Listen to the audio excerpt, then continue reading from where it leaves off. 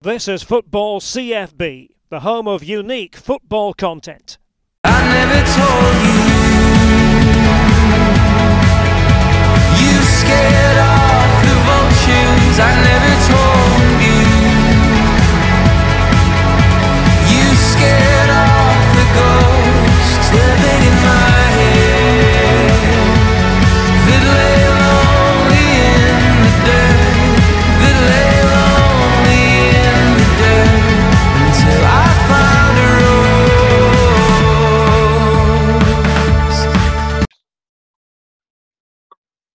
Delighted to be joined on Football CFB today by former Watford and Ipswich goalkeeper Scott Loach. Currently at Barnet, had played for England under-21s and was a runner-up in the European under-21 Championships, and was also called up to the senior England squad on several occasions as well. First of all, Scott, how are you? Yeah, I'm good, thanks, mate. Yourself? Yeah, not bad at all. And as I say, I really appreciate the fact that you've came on, because in terms of your career, it's an interesting career, as we'll find out when we go through. But I want to start with the international side. What was it like being involved in that under-21s team? Because it was a very successful team. Yeah, it was kind of surreal, really. I remember getting the call to say I was getting called up, and obviously I was just shy of 21 at the time. So I remember going out to. Funny enough, we played Ecuador, but it was out in Marbella. And I remember just turning up at the airport and meeting the lads, and you know, the likes of Tom Huddleston in the team, and obviously Tom Heaton, the goalkeeper as well, and a few others that I wasn't really starstruck, but I was kind of like, whoa, this is like big time kind of thing, and but kind of just really took it in my stride. It didn't really affect me. It's something I didn't really think about until I actually got out there and started training, and just thought, wow, just look where I am, kind of thing. And in terms of the tournament itself, how did it feel to get into that squad? Because getting into any international squad, especially an England squad at any age level, is never easy. No, I mean, obviously you've got to put it down to ability, but I think at the time I was around that kind of age group, there wasn't too many playing first team football. Obviously Joe Hart stood out because obviously we all know how good he is and the career he's had. And then it was just myself, obviously Joe Lewis, who you'll know at Aberdeen, and then Tom Heaton. But I think Tom Heaton had struggled with injury that season, so there was only really me, Joe, and both Joes that were playing consistently. So to get called up and like you said, to be involved in a major tournament is something that I'll take to my grave and be very, very proud of. You mentioned Joe Hart there. Just how shocked are you that he's still not got a club, because a goalkeeper that's achieved so much in the game? Yeah, and people may think I'm being biased because I've worked with him, but he's one of the best I've seen, definitely in the flesh. You only have to look at that season that Man City won the league on goal difference. He was a big factor in that, and all the golden gloves he's had. Yeah, he had a bit of a dip in form. I think harshly treated, maybe. I mean, if you look at the likes of De Gea and Kepa and people that are going through that kind of thing now, they're still regarded as world class. But it seems to me, because Joe's English and the press, it's kind of like, oh, he's finished. But in my opinion, he's had no worse of a time. If not, he's had a better time than them guys have had. But for some reason, he's not classed as highly as them at the minute. That's the thing. It's football's a strange game like that. And as a goalkeeper, what's it like when you make an error? Because I always think if you're a midfielder or a striker and you give the ball away, the chances are more likely than not it won't lead to a goal. Whereas for yourselves, it's unique in the sense that if you make an error, more often than not, it leads to a goal being conceded. Just how do you deal with that mentally? Because I always think goalkeeping's a position that you must have to be really mentally strong. Yeah, well, this is something I've definitely learned over the course of my career. When I first got in, when I was a young lad, adrenaline kind of played the part. I was just like a kid in the playground. I was just happy to be out there. So I didn't really think about it too much. It was just kind of, oh, let's carry on playing. And then there was a time where I think this is the big issue as a goalkeeper. I started overthinking everything, and obviously I can't speak for De Gea, and they're miles ahead of anything I've ever achieved. But it just looks to me that he's overthinking every save at the minute, and that's probably why things are going through him, because he's trying to make the perfect save. And as I've got older and played a lot more consistently, I've definitely felt that it's just part of the job. It's a job. If you make a mistake, get on with it. Just save the next ball, because as a goalkeeper, you're always going to get a chance to make the next save.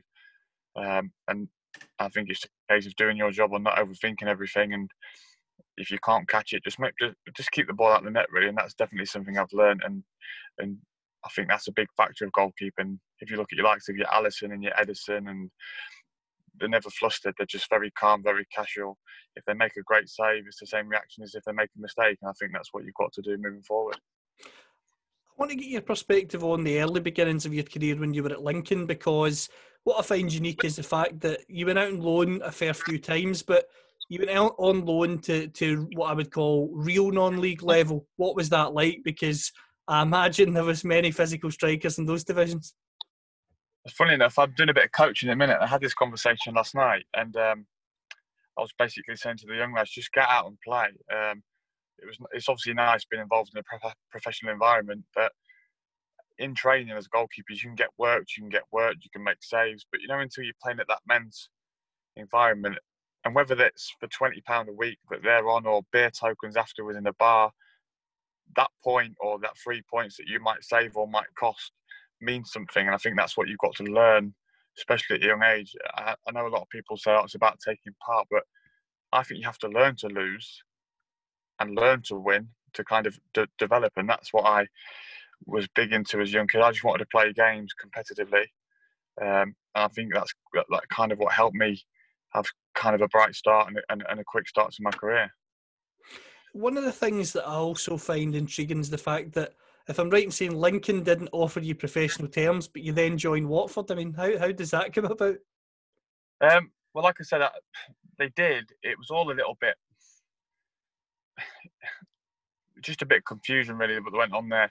Obviously, I spent my first year out on loan quite a lot, as you can see, and then I managed to get into the reserves. And a player called Jack Hobbs actually that ended up going to Liverpool and having a good career, and played for Leicester, Hull, Nottingham Forest, teams like that. A lot of teams were watching him as a young kid, and I managed to get into the reserve team and play. I only played one game for the reserves, and there just happened to be a host of scouts there, but I did well. And obviously Watford came in and said, we want to take you on trial with you to signing you. And this was before kind of negotiations started for my pro contract. And Watford offered me a 4.5-year deal, and Lincoln offered me £90 a week for a year, and it was only verbally said, and I think they knew and I knew that it was never really going to happen. So and I couldn't turn down Watford at the time. Am I right in saying as well that when you went to Watford, you also had a trial at Leeds? Well, AD Buford I actually went there on trial with a view to a loan, because they were when they first went down to League One, they were in administration. They couldn't sign anyone. So because I was under the age of 20, I could actually technically go as a youth loan. And God, I loved it there. Obviously, Gus Poyet and Dennis Wise were the managers, and I did the whole pre-season there. Went to Germany with them, played all the first team games, played at Ellen Road against Wigan and stuff like that. And, even the crowd then following us to Germany for pre-season, I was like, whoa, what is this? And it went really well. And it turned out they actually wanted to sign me, but they couldn't because of the transfer embargo. So, you look back and think what might have been if that had gone through and had gone on loan there. But, I came back a better person and more of a man for it. And that season I ended up going to Stafford Rangers in the conference and then straight on to Bradford. So that might not have happened if I'd gone down a different career path and Leeds had been able to sign me. And in terms of Watford, what was it like when you just went in there? Because Watford were a club that were on the up, and when you go in, they're obviously a Premier League team. Ben Foster goes there on loan at the time. He was a young goalkeeper. What was it like training alongside those guys? Oh, unreal. I mean, Ben's got this physical presence that, well, he is where he is because everything about him, his awe, his agility, everything about him. I mean, it was unreal to see in the flesh.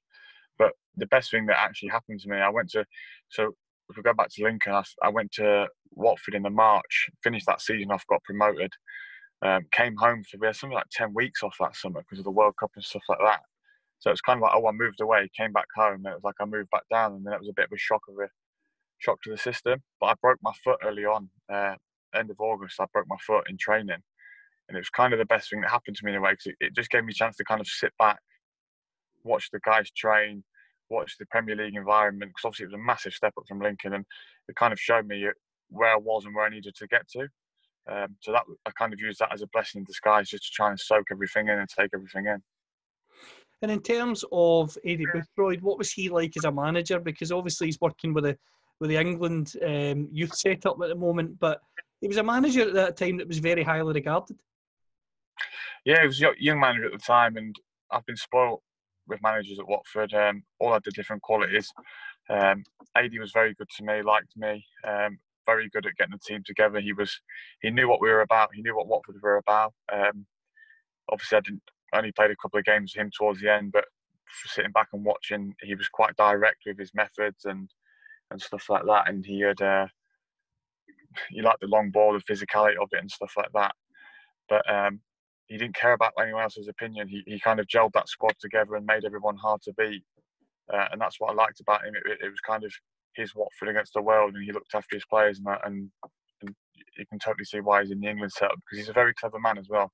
He's not just a direct manager. He's into his psychology and stuff like that. So I can see why he's good with the young lads as well. I want to ask you about a young Ashley Young, because a lot of people forget that he actually was at Watford and that's where he really made his name. What was he like in training every day? Because at that time, we know him as a sort of fullback now, but back then he was a flying winger. Yeah, I don't know too much about the story, because obviously about him getting in the team and that there. I just know that when I went there was him, Marlon King and Darius Henderson, and Ashley Young. There was nothing to him. I don't think he's changed body weight or size or aged since I've known him. But he just had this knack of what you see now, running down the left, cutting in on his right, and delivering that crossing. And it was kind of like everybody knew what he wanted to do and was going to do, and couldn't stop it. And players get to that level for a reason, because their ability and their work rate and their mentality, and that's what I do remember him as. He was, obviously I was young, but he was a young kid at the time, and looking at him in that environment, nothing fazed him. He's mentally strong, and you could see that he was only going to go one way in his career. And you mentioned the fact that when you're at Watford, you have a few loan spells. Stafford Rangers being the first one in the conference, but one of the ones I really want to speak about is Bradford, because they, although that were in League Two at the time, an absolutely massive club, and Stuart McCall, an iconic manager as well. Yeah, I mean, when they came, I remember getting a phone call saying you're going to Bradford, and it almost didn't happen because Boothroyd was insured, and I was like, "You've got to let me go. This is a big club." And I remember walking out, and I was thinking, and at the time they weren't getting far off crowds that Watford were getting, and if you walk in that stadium, they've got the big side and the back behind the goal. It was like, wow, do you know what I mean? And Stuart McCall was great. I remember their keeper left, was due to leave, and then came back because it fell through. But McCall rang me and he said, "Look, you're going to play. Don't worry about it. I brought you in for a reason." Very good man manager. I was travelling from Nottingham every day, and I remember the odd Monday it was like, just stay at home today. And he treated me very, very well, and gave me every opportunity to go and prove myself. And in terms of that team, who were the big characters at Bradford at that time when you were on loan? There was one striker called Barry Conlon. And again, this was kind of a wake-up call to me, because obviously going from Lincoln and as a youth team player to seeing, like, you know, I like to call it the old school lower league players, to then going to the Premier League, back to like and then being in the environment of it was, you know, what I found was just a team full of men. The mentality was different, and I can't really pick anyone out individual, but the whole atmosphere in that, it was so good to be involved. It was just fun every day, like, you know, little pranks, and you know, I had a car school with Paul Heckingbottom, who in fact has just been made 23. He managed Leeds and Barnsley for a bit, and so I was with seasoned pros like that. But what I found was everyone was together in that kind of environment. There was no 23 squad or reserve squad. It was kind of like, right, we're all in the change room, we're all League Two, we're all Bradford, that's it, let's go. One of the things that, again, I find curious, you were on loan at Bradford, massive club, but they were in League Two. You then go back to Watford after that season, and you start playing regularly for the first team. Did Eddie Boothroyd make it clear that when you returned that he wanted you to be playing at Watford regularly? I remember the goalie coach came to watch me against Stockport and had a really good game. And I know at the time that I don't know who the other goalkeeper was that they were looking at. It could have been John Ruddy because he was playing for Stockport. But there was a kind of looking at another young keeper. I remember the goalie coach afterwards saying, "No, Scott's the one. We'll stick with him." And what happened was I went back pre-season. I played every single game pre-season, more or less. But he had Mark Poom, if you remember him, on the books as well. And to be fair, AD called me the day before the first game, said, "Look, I can't risk it. It's, you know, I've got a go of experience." And obviously I was a little bit down, but I took it on my stride. And I think 3 or 4 games later, it was Poomey got injured, and I was kind of in and kind of went from there. You mentioned the fact that you get the break in the sense that Mark gets injured, you get in. Were you nervous at all going into your first few games in the Championship because it was another step up? Well, obviously the first game was the ghost goal that everyone kind of... So I've just come on. I remember the first thing I had to deal with was a goal kick, and kicking's one of my biggest strengths. I kicked it about 10 yards. It looked like I'd never kicked a ball before, obviously through nerves. And literally minutes later, a cross came in. It's one of them ones that come all the way through, and you end up having to make a save and have to chip over a button. I was thinking, what is going on here? Then the ghost goal happened, and I was like, this was all within 10 minutes of my debut. And I was like, what the hell have I entered here? Like, it was bizarre. And then I think Jimmy Kebe came running through, and I made a really, really good save actually from him, and that kind of settled my nerves. And then from then on, it was just kind of like, that's what I was saying to you earlier. The first few years just felt like I was just playing on adrenaline and like a kid in the playground, really. And in terms of Watford that season, Aidy Boothroyd leaves the club, Malky Mackay's caretaker. Then you get Brendan Rodgers coming in. And I think I want to get your perspective on Brendan, because there's no doubt in the fact he's a very successful manager. He was very close to winning the league at Liverpool. He was incredible when he was up here in Scotland with Celtic, doing a good job at Leicester as well. But for whatever reason, it just didn't quite work out in a sense at Watford, where he wasn't there for... He wasn't there too long, let's say. What was he like? He was unreal, like so far ahead of his time. Like I said, I've been spoiled. I've had, if we quickly go to Malky, he put me straight back in, because obviously I got injured under Boothroyd. He put me straight back in, which led to Brendan playing me, because Brendan was obviously in the stand for them 2 or 3 games that he saw. So Malky put me straight back in, and he was an unbelievable manager. But the way Brendan set things up, the way training worked, the way it flowed, his methods. We actually went on a run that took us out of relegation. We weren't in relegation, but kind of floating with it to ended up coming in mid-table. He was very good at...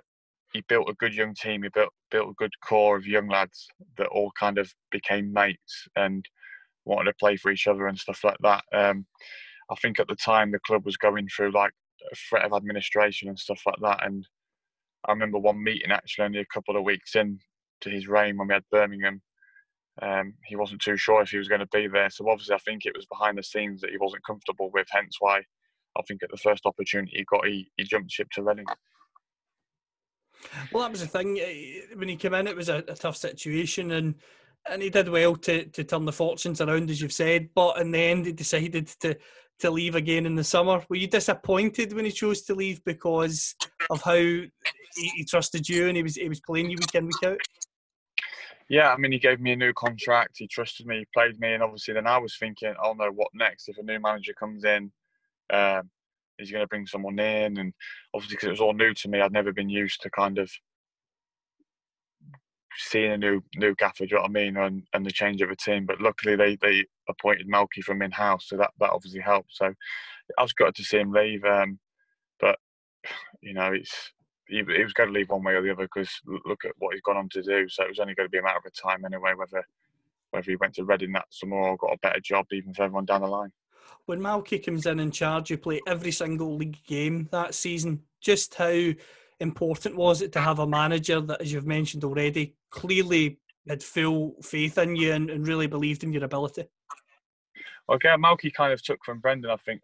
Obviously his training was different, his methods were different, but he brought in like your Danny Grahams, your Marvin Sordell, your Eddie Mariappa, Tom Cleverleys, Henry Lansbury. I mean, that's for 6 young lads straight away, do you know what I mean? And he built a young team with the likes of then your John Eustace is in there, who was your experience. And I think Malky just trusted the young lads to go and play. And I think that's why we all kind of... We did it for a young team. We did well, you know. We weren't playoffs, we weren't relegation, but I think the trust Malky installed in us, we knew that we could go and express ourselves and kind of get away with things. Not that we was all making mistakes left, right, and centre, but I think the way he managed us and controlled us as a group made the environment really enjoyable. And I'm a big believer that if your environment and your workplace is right, then your performance is going to be good. And I think that's what Malky got spot on with as well. In terms of your time at Watford under Malky, as we've referenced, you were playing regularly, you were performing well, and there was a few injuries in the goalkeeping department with England, and you end up getting called up to the England squad. Just describe the feeling of getting into that senior squad, because absolute superstars left, right and centre. Yeah, well, Malky rang me actually one night in my flat. We was due to play Aldershot in the Carling Cup or whatever it was, in Worthington Cup, and he just went, "You sat down?" I was like, "No," and he was like, "Well, sit down." I was like, "Oh God," I was like, "Don't know what had happened here," and he went, "You going with the England team tonight?" And I was like, "Jesus!" He said, "You come into Aldershot with us. You're not going to play a cup game. You're going to go straight to the Grove Hotel afterwards." I was like, didn't take it in, went straight to the Grove, and obviously everyone's in bed by the time I get there. So the first thing I've got to do in the morning is walk down for breakfast, and I'm walking into this room full of Gerrard, Lampard, and people like that. Luckily enough, there was, your Joe Harts and Johnsons and people like that from the 21, so I kind of eased into it. I wasn't too bad, but being amongst them was, surreal. We didn't get to train though that first time, because obviously the game was that night, so it was kind of straight in, down for breakfast, back up, down for that, and then straight to the game. And obviously walking out to Wembley and doing the shooting before the game with Gerrard, Lampard, Rooney, and that, I think I had more of a sweat on than I would have if I played the game. I mean, I was getting nowhere near anything, but it was an incredible evening. Like I said, something that I can't forget. I've got my England shirts. I may have not got a cap, but the fact that I've got printed up England shirts of being on the bench in the squad is something that I hold as prized possession. In terms of those guys, Gerrard's, Lampard, Rooney's, etc., what are they guys like in the dressing room when they're preparing pre-match? No different to what you would see anywhere else, and that I think that's, people expect them to be robots, but they're humans. They're just, they're just so, they're professional. They're just the professionalism. They're just prepared. It's hard to explain, really. It's just the quality in them. Like when I did eventually go back again and got to train with them, and you see they never have a bad touch, they never have a bad pass. I mean, I think Michael Carrick could unlock my front door with a pass. The way he zips the ball around, it's things like that, which, looking back now, I don't know why I was so surprised. The guys, him and Gareth Barry and players like that, have played over 500 Premier League games. But when you've gone from watching it on the TV to being in the flat, you just realise how good these players are. And I think that's why that's just the level of it. It's I remember seeing Stephen. They just don't, in shooting. They just don't miss. That everything's a side foot, everything's a placement. No one ever whacks anything. It's kind of like you just don't get near anything. They don't give you an opportunity, and that's why they're at that level, because they're so elite, really. When you trained with England, now obviously to get into England squad, you have to be a quality player, or you won't be in it. But were there any players who, obviously you knew they were a quality player, but when you trained with them, you thought they're even better than I thought? Yeah, like I just said, Carrick and Gareth Barry. I mean, your Gerrards, Lampards, etc., stood out like a sore thumb. But I think everyone just looks at. I've been guilty of it before. We call ourselves armchair fans, don't we? Sometimes, and you think, oh, what do they actually do? Or Carrick makes a pass, Barry. But when you see them in training, they control the training, and they're zipping passes through 2-yard gaps and stuff like that. And they're the ones that really, really surprised me. And it's the size of them all as well. They're all lean.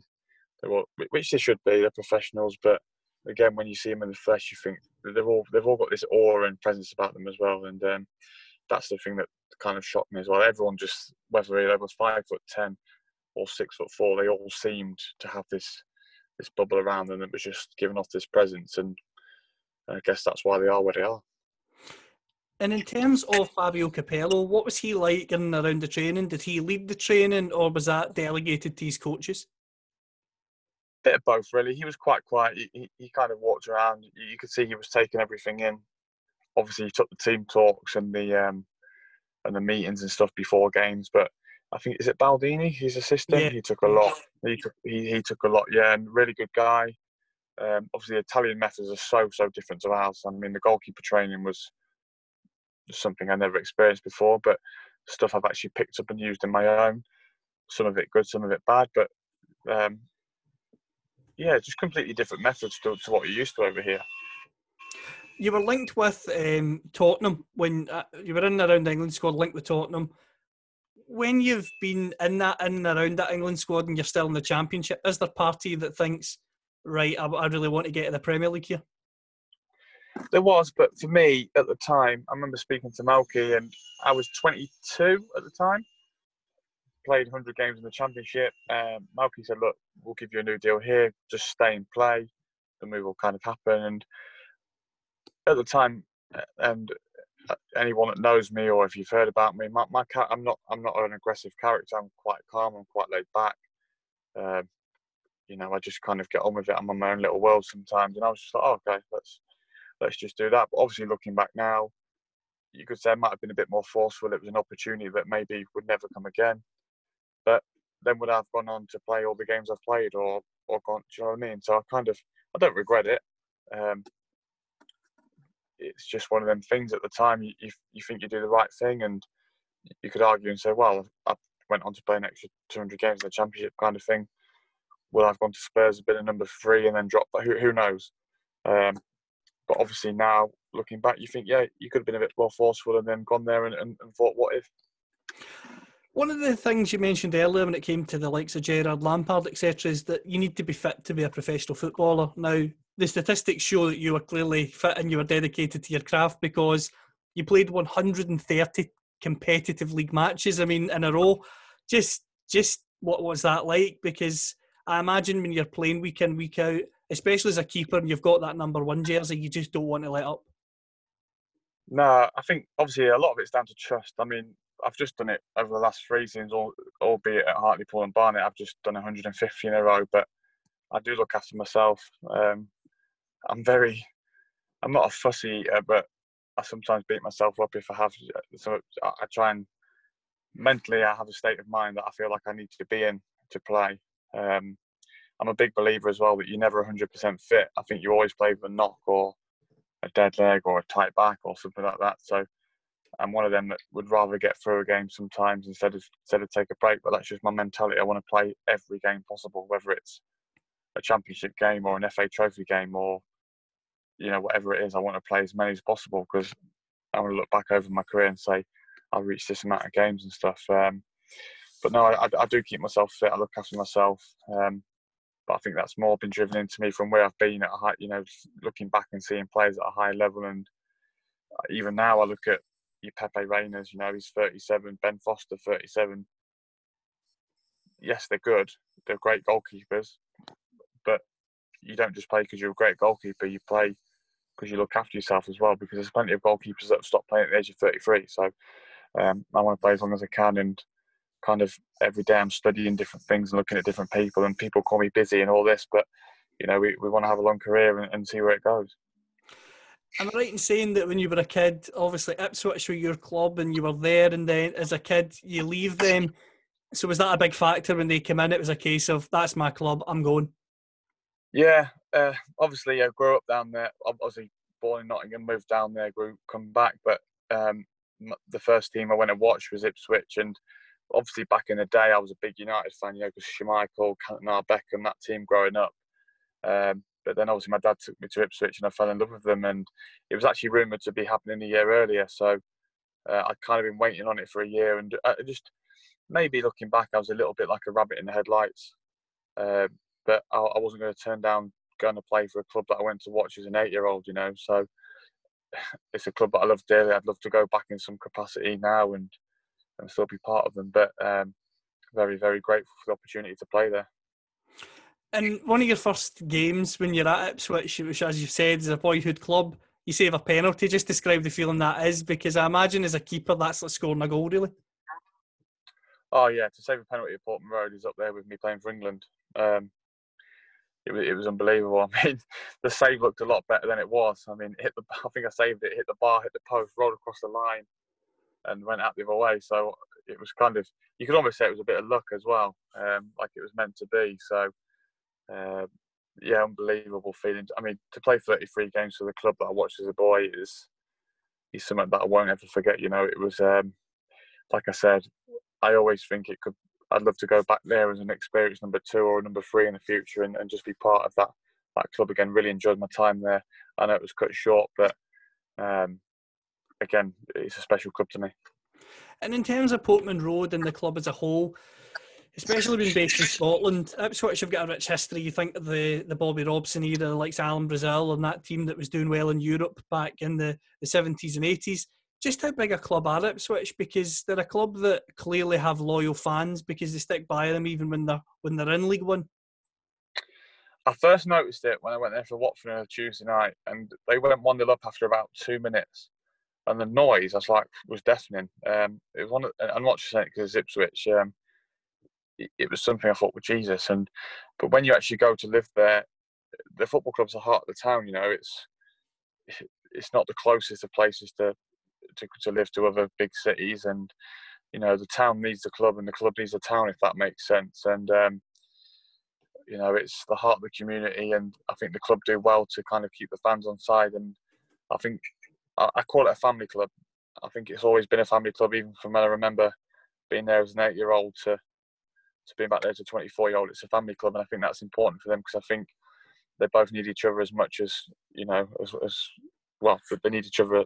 They both need each other equally. So it'd be nice for them to get back to the Championship and pushing again. But you know what football's like these days. It's not as easy as people make out. You've got Sunderland and Portsmouth and that in that league as well. It's not easy anymore just to bounce back. Following Ipswich, you go to Rotherham under Steve Evans, a big character. What was that like? Because you were there and also had a few loan spells that season.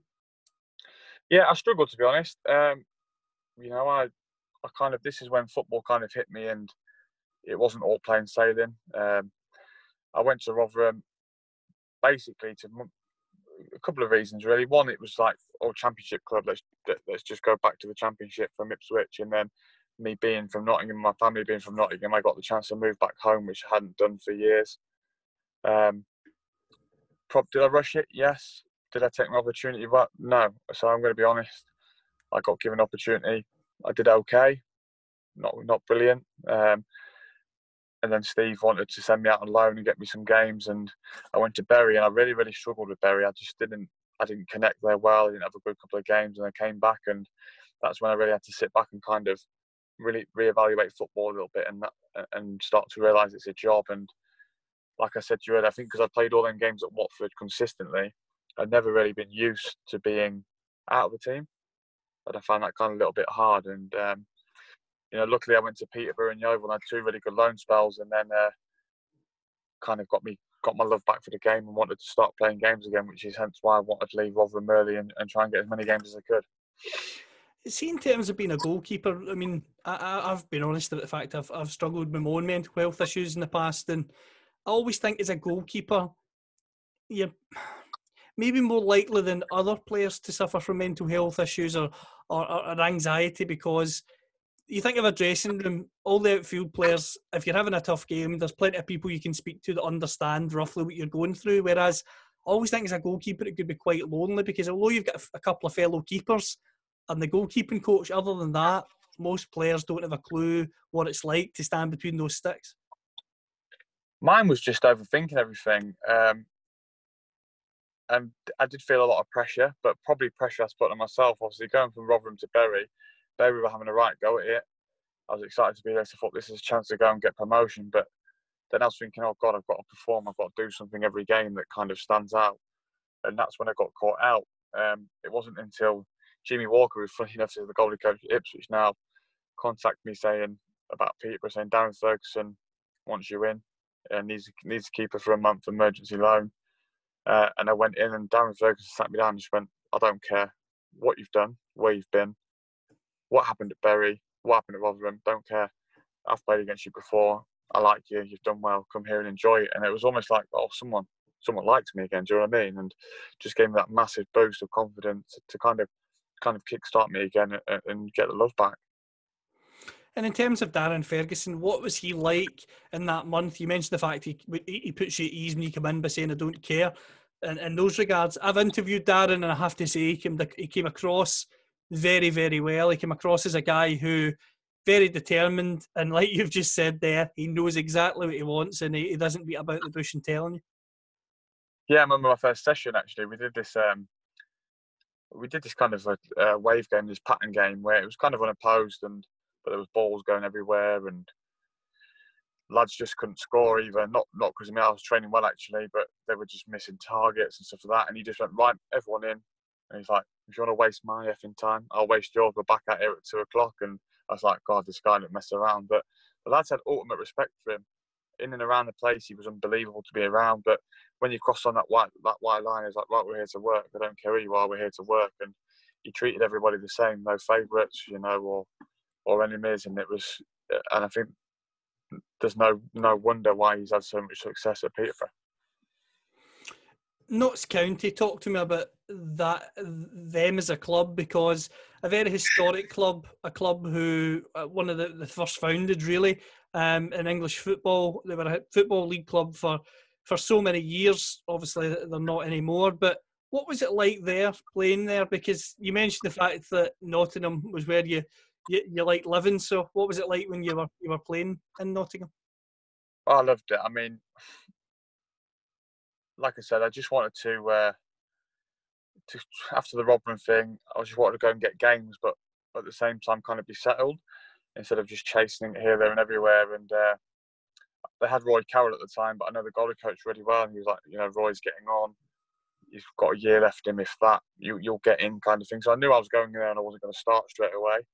But everything came like we planned. I got in. I had a really, really good spell for the second half of the season that I was first there, and really, really enjoyed playing. I mean, it's an unbelievable club, very, very good club, great fan base.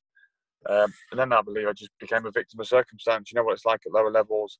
Managers change and they bring in their own team that they've perhaps had for 2 or 3 years at other teams in League Two. And a manager came in and he was just like, look, I'm bringing someone else in, and that's what it was. So I kind of found myself back to square one again. So it hurt me a little bit because I'd finished the season off really well. I wasn't really given a chance to kind of prove myself at the start of the next one. But,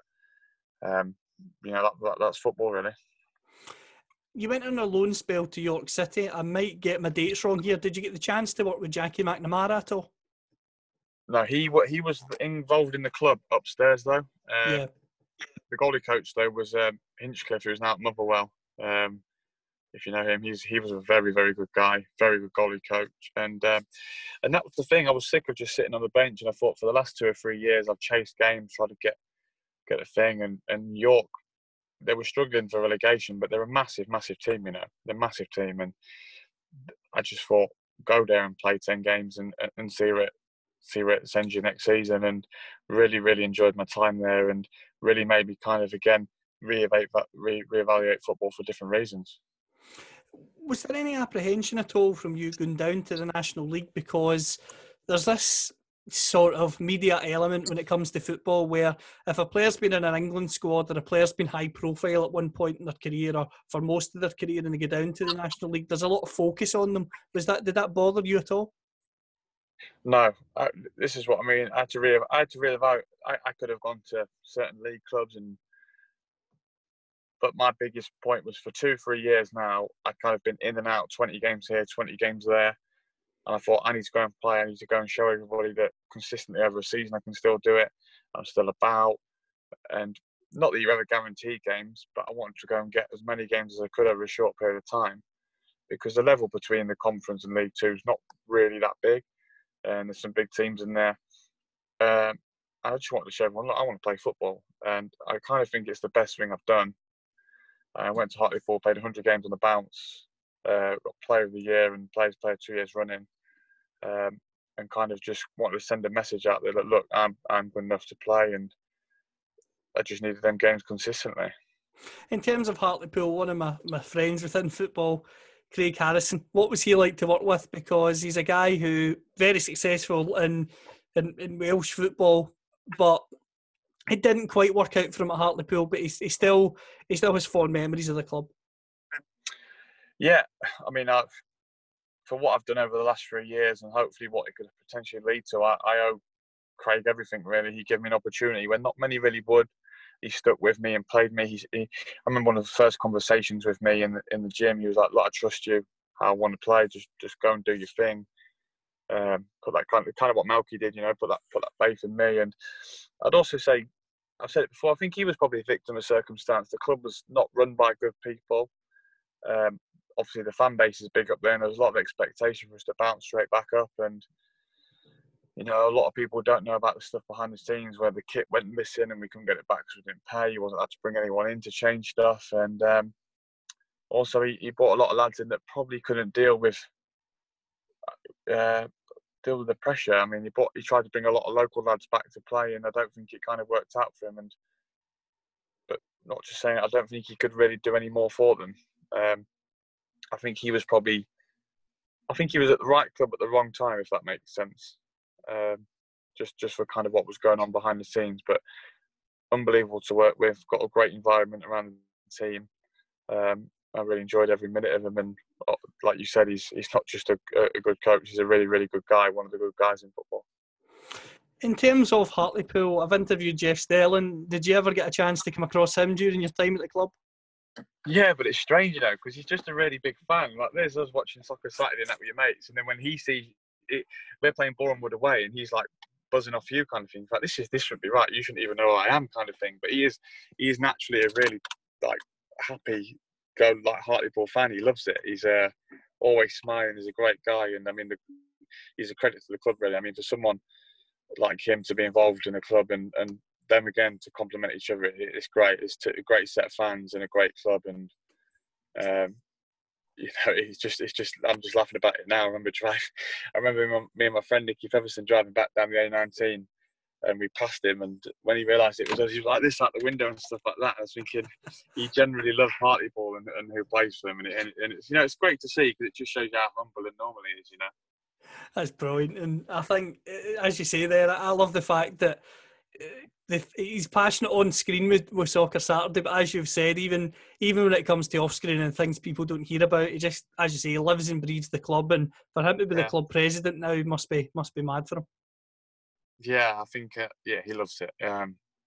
He'll treat Hartlepool like it's Man United. You know, he loves it, and through everything that was going on at the time, he was right in the mix of it. And when they came out the dark times to the good times, he's like a kid at Christmas. He loves it, and it is really, really nice to see actually when you see him at games. He's always got a smile on his face, and he knows who every player is, and it's just quite refreshing, really.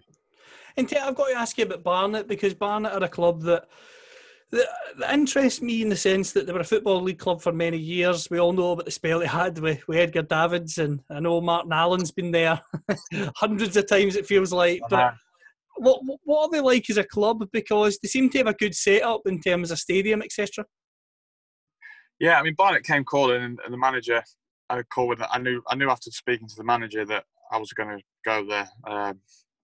I don't think it'll be long until he gets a very good job as well. He's a proper football person, likes to play it the right way. Really, really good guy. And I think the reason we got to the playoffs this year, obviously down to the squad itself, it's one of the best dressing rooms I've been in, but I think he made the environment so good and made everyone so enjoyable that it kind of galvanised us together.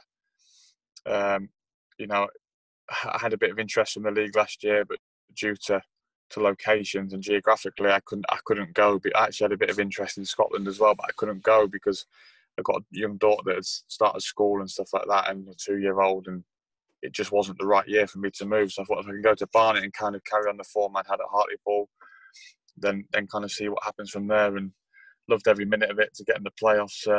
Like you said, the infrastructure is great, the stadium's great, the training ground's great, and everything is in place there to go up. Unfortunately, we just fell short this year. So, but no, it's been a really enjoyable year. And like I said, I've kind of continued where I left off at Hartlepool. Really had a really good season of 45 games, and you know, hopefully that's kind of opened everyone's eyes again. Now I've played 106-yard games in a row, and I feel like I'm ready to I know I'm ready to get back into the league. I just feel like I need that opportunity, and I feel like I'm a completely different goalkeeper now. So it's just hoping something can come up and we can kind of move forward. Well, I hope so. That's something that I do wish you well with. And in terms of Scotland, you mentioned interest at this stage. Previously in your career, when you were coming towards the end of your time at Watford, etc., was there ever any interest from Scotland around that time as well? I don't really know. You read stuff. I read one thing in the paper once, but it was the Sun, so whether it's true or not, no one will ever know about Rangers. but not true. I had a little bit of a link with Motherwell when I was at Hartlepool before they got Gillespie, just because of Hinchy, who I worked with at York. But that was it really.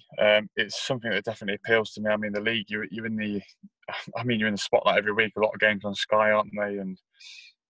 And for me, I'm not just saying it because I'm on the phone to you. I think people kind of get a little bit misled by the Scottish League. I think it's just Rangers and Celtic, but they're forgetting Aberdeen's a big club. I know Hearts have gone down, but for me, living in Nottingham, playing at Hearts would be like playing against Forest for me. You know what I mean? A big ground, Hibs.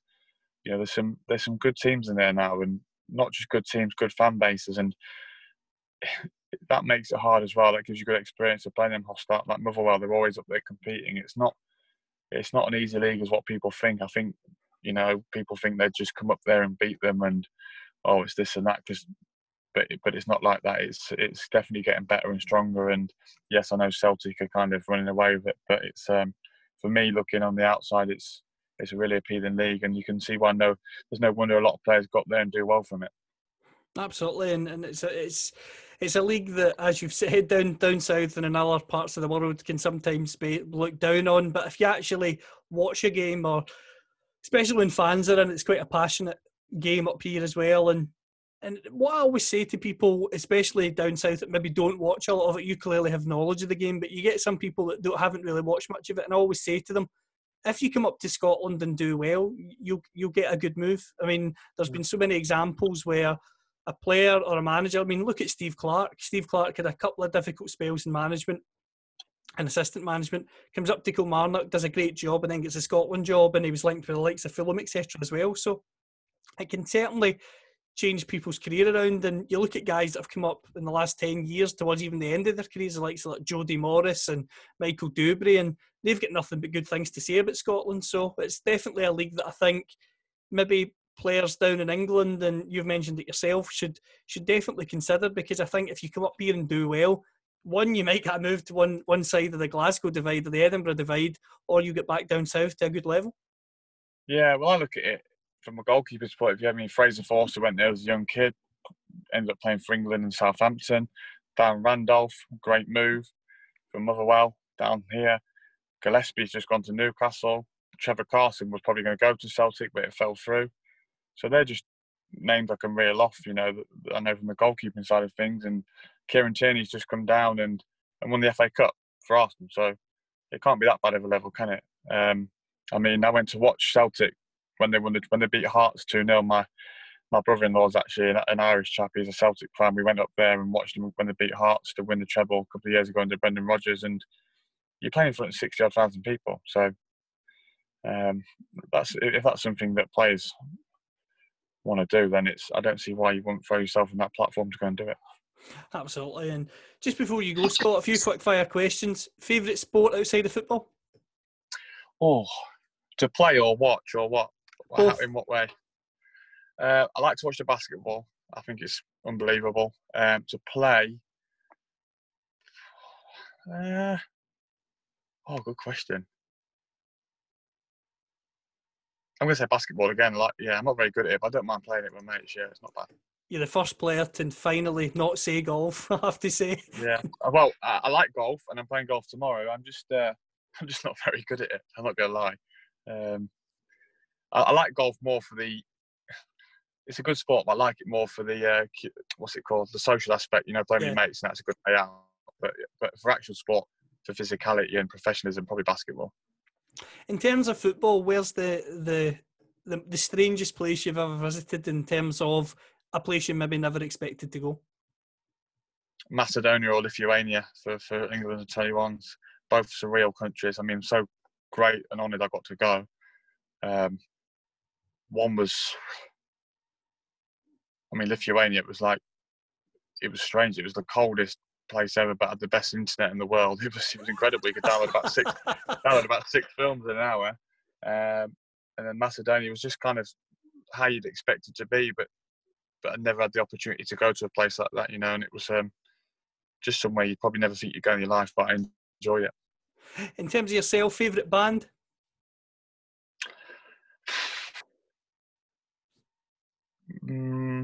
See, I'm a rock fan, you see. So I'm going to say sit on the fence and go Red Hot Chili Peppers because they're kind of in between. But I'm prone to the odd Slipknot song and that when I'm driving in my car. So I do apologise to anyone that hates metal and stuff like that. So I like all genres, but mainly, yeah, let's say Red Hot Chili Peppers or Coldplay, something like that. Someone easy listening to. You mentioned downloading the films in Lithuania. Are you a film man then, or do you prefer box sets? I vary. Probably box sets. You know, when I love box sets or like I love conspiracy things. You know, stuff like that. Anything that kind of gets my brain working and gets me thinking in loads of different things. And you know, you can ask me one thing one day and I'll have an opinion on it in the next. You know, I like my conspiracy theories and stuff like that. But no, it's nice to sit down with the wife and watch a box set every now and again. So, yeah, Netflix just edges it for me. Tea or coffee? Coffee. Lots of coffee. Coffee lover, yeah. Beer or wine? Vodka. I'll go in between. In terms of goalkeepers, who would you say has been your favourite goalkeeper to watch when you were growing up or while you've been playing? My favourite one as a kid, Peter Schmeichel, was my hero. At the minute, I can't decide between the two Brazilians. You know, Alisson makes goalkeeping look easy. Ederson should be a number 10 or a midfield player. The way he plays is unbelievable. And then, or Jan Oblak. I love Oblak. He just simplifies goalkeeping. He's one of them that's old school, just makes a lot of saves. So they're probably my top three at the moment, definitely. Ronaldo or Messi?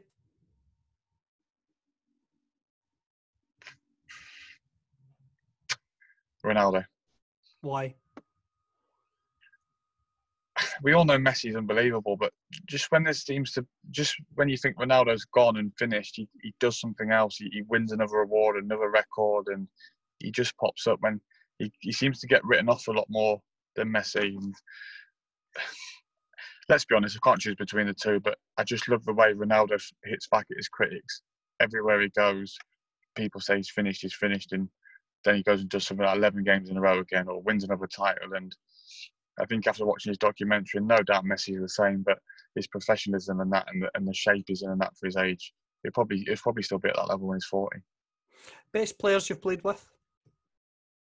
Jack Wilshere, when he first got into the under-21s at 16, he was head and shoulders above everyone. He was unbelievable. That's obviously sharing a pitch with. That's thinking of, you know, there's like a lad called Danny Graham at Watford just for finishing and the way he worked, great as a striker. If I think more recently at Hartlepool, there's a guy called Nicky Featherstone, midfielder, that at that level, to control games at that level and an actual football. They talk about non-league, but the way he plays football. And obviously training with you, like I said, I could say Gerard Lampard and that, but the ones that will stick out, like I said, is Gareth Barry and Michael Carrick. I'm not really sure why. Probably because I didn't expect them to be that good, but they were unbelievable. Toughest direct opponents? Can you remember a striker called Alan Lee? Was he Scottish? Big Alan Lee? I think mate. I think played for Ipswich, Norwich, Huddersfield, teams like that, and Crystal Palace. But I knew whenever I played against him, I knew the first cross in the box, I'm getting elbowed, I'm getting cleaned out. And he was tough in the fact that physicality, he would just put me on my arse, if I can say that. He would go straight through me. Very, very good at what he did, physical, but obviously toughest player. You know, I mean, we were 1-0 up against Chelsea. Went 1-0 up against Chelsea after 75 minutes in the FA Cup, and thought, here we go. But and now he scored a hat trick, and all he did was pass the ball into the net. So I won't forget that. He made it look so easy. It's like he just steps it up. And then Aston Villa, actually, I remember Gabby Ogbongnor, I couldn't move. I remember they had a corner, you know, they put a man on you in the corner. I could not move. It was like someone who he just used his body. He was so strong. So they're the ones that kind of stick out to me, really. Is there a particular ground that you would say is a bogey ground for yourself? The reason I ask that is because the guy Alan Smith, who's on Sky a lot, always talks about Old Trafford because he's never scored there, and he says that when people mention Old Trafford as being this great ground, he says, "Oh, not for me, isn't it? I just have bad memories." Selhurst Park for me. I think I've lost 4-0, 3-0, 3-1. Never had a good game there. Not that I've made like direct mistakes there, but it's probably been games where they've had 3 shots, 3 got, and it's just one of them games I've been hammered every time I've been there. Not a nice place to go. Great crowd, great team, obviously, but just a hostile environment, and I've just always seemed to come out the wrong end there. Biggest character you played with and why? Oh, biggest character. In regards of a joker, or just as a good person? It's as really a joker, or just somebody who was absolutely mental? I mean, I was with Jimmy Bullard for about a month at Ipswich, and that was enough. Great guy, unbelievable character. Just had the changing room on strings, really. He could be your best mate one minute, he could be bantering you the next minute, you know. And I was only there for a month with him, but he just sticks out as, you know, I think everybody in football knows what he's like, and incredible to work with closely. And probably at Watford, I'd probably say as a character, people expect this, probably John Eustace, because he had a young team around him. He was a seasoned pro at the time, and the way he gelled everyone together and as a guy and a character in that way, he was right up there as well. Did you play with Danny Shittu at Watford? And if you did, what's he like? Because I've heard lots of stories about him, like he could be quite scary. Yeah, you've not seen the thing where, he's built like a fridge. He takes his shirt off and walks up and down the tunnel, like shouting and roaring before the game. And obviously, trying to intimidate opponents. But as a guy, one of the nicest guys you'll come across, you know, is very, very softly spoken. But you know, you don't want to mess with him because he's got some weight that he can shift, I'll tell you that. In terms of managers, who would you say was the best manager in your career for you? For me, I'm going to have to say Malky. I was spoilt at Watford, like I said. I've been spoilt recently with Darren Curry and some of the guys I had at Hartlepool. But Malky was the one that, like I've explained earlier, he was great in all aspects and played me and trusted me and was just very, very good all round. And his staff, the coaches, everything he had, and the whole team, it was just great to be involved in. Most underrated player you played with? Do you know who Don Cowie? Remember him? Yep. He was one of them players. What a guy as well. What a lovely lad. He was one of them players that you kind of at certain times didn't notice what he was doing, but as soon as he didn't play, oh my! It's like the team felt like he was so good. He's so energetic, technically brilliant, very professional. I mean, if you did a bleep test today, he'd still be running tomorrow. He's so fit. I thought he was very underrated. I thought he went under the radar a lot. And obviously at that level in the Championship at the time. So yeah, I'm going to say Don Cowie.